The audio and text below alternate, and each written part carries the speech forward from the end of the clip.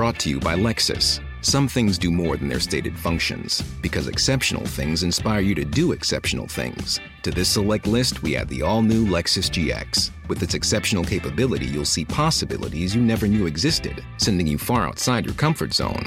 But as much as the GX challenges you, it also spoils you. Its intuitive technology and luxurious features mean that wherever you go, you'll never go without. Live up to it. The all-new Lexus GX.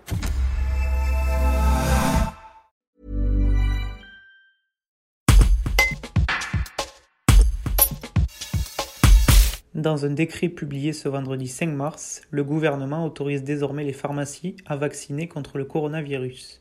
Gilles Bonnefond, pharmacien à Montélimar et président de l'Union des syndicats de pharmaciens d'officine, réagit à cette nouvelle. C'est surtout une satisfaction pour les patients, parce que pour eux, ça va être plus simple, à la fois de se faire vacciner par le médecin, par le pharmacien, par l'infirmière, par le centre de vaccination.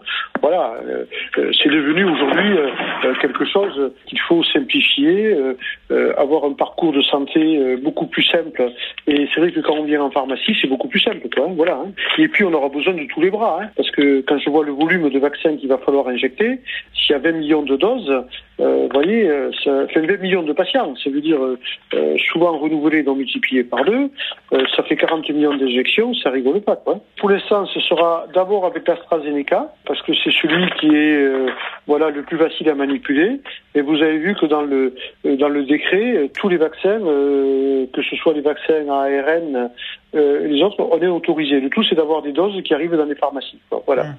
Donc ça, là aussi, ça veut dire que quand il y aura beaucoup de doses, notamment au mois d'avril, on va accélérer l'élargissement de la vaccination avec tous les vaccins dans les pharmacies, quoi. Alors c'est plus de 50 ans jusqu'à 74 ans en priorité avec un risque de comorbidité, et à partir de 75 ans, c'est tous les patients. Alors eux, ils auront le choix entre le Pfizer ou entre l'AstraZeneca. C'est eux qui vont tout simplement choisir, quoi. Voilà. Brought to you by Lexus. Some things do more than their stated functions, because exceptional things inspire you to do exceptional things. To this select list, we add the all-new Lexus GX. With its exceptional capability, you'll see possibilities you never knew existed, sending you far outside your comfort zone. But as much as the GX challenges you, it also spoils you. Its intuitive technology and luxurious features mean that wherever you go, you'll never go without.